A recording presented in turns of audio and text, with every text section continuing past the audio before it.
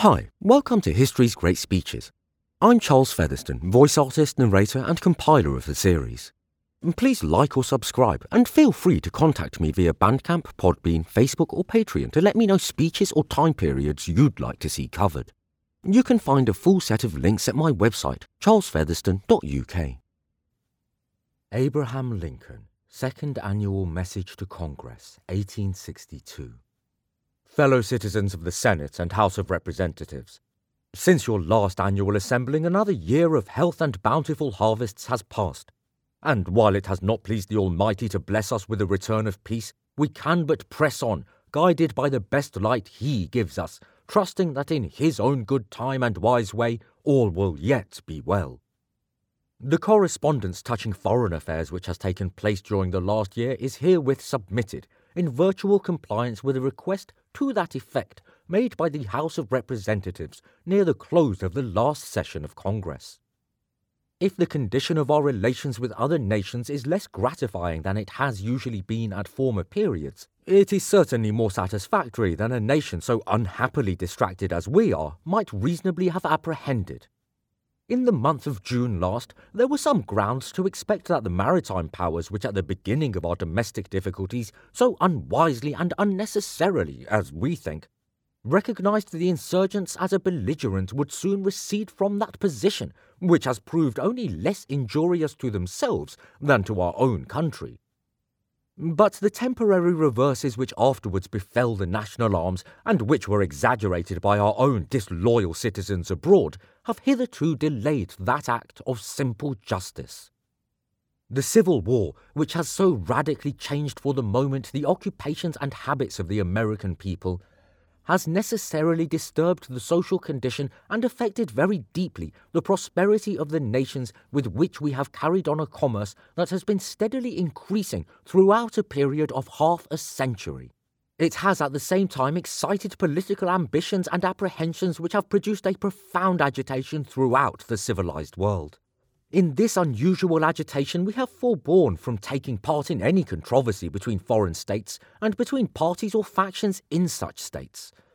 We have attempted no propagandism and acknowledged no revolution, but we have left to every nation the exclusive conduct and management of its own affairs. Our struggle has been, of course, contemplated by foreign nations with reference less to its own merits than to its supposed and often exaggerated effects and consequences resulting to those nations themselves. Nevertheless, complaint on the part of this government, even if it were just, would certainly be unwise. The treaty with Great Britain for the suppression of the slave trade has been put into operation with a good prospect of complete success. It is an occasion of special pleasure to acknowledge that the execution of it on the part of Her Majesty's government has been marked with a jealous respect for the authority of the United States and the rights of their moral and loyal citizens.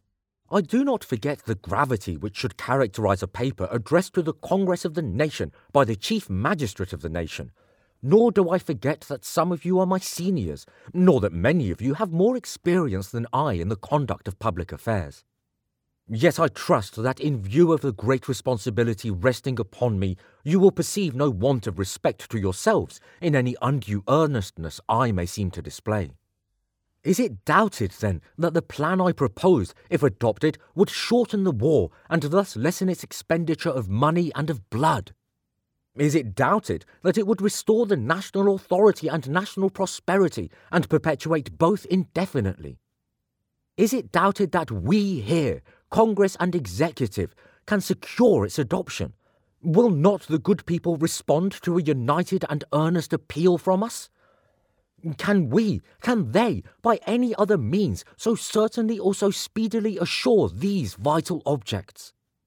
We can succeed only by concert.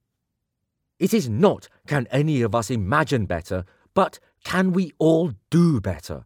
Object whatsoever is possible, still the question recurs, can we do better? The dogmas of the quiet past are inadequate to the stormy present. The occasion is piled high with difficulty, and we must rise with the occasion. As our case is new, so we must think anew and act anew. We must disenthrall ourselves, and then we shall save our country. Fellow citizens, we cannot escape history. We of this Congress and this administration will be remembered in spite of ourselves. No personal significance or insignificance can spare one or another of us. The fiery trial through which we pass will light us down in honour or dishonour to the latest generation. We say we are for the Union. The world will not forget that we say this. We know how to save the Union. The world knows we do know how to save it.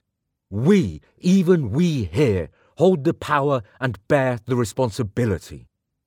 In giving freedom to the slave, we assure freedom to the free, honourable alike in what we give and what we preserve.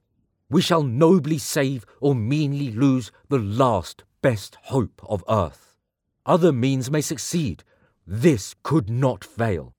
The way is plain, peaceful, generous, just. A way which, if followed, the world will forever applaud and God must forever bless.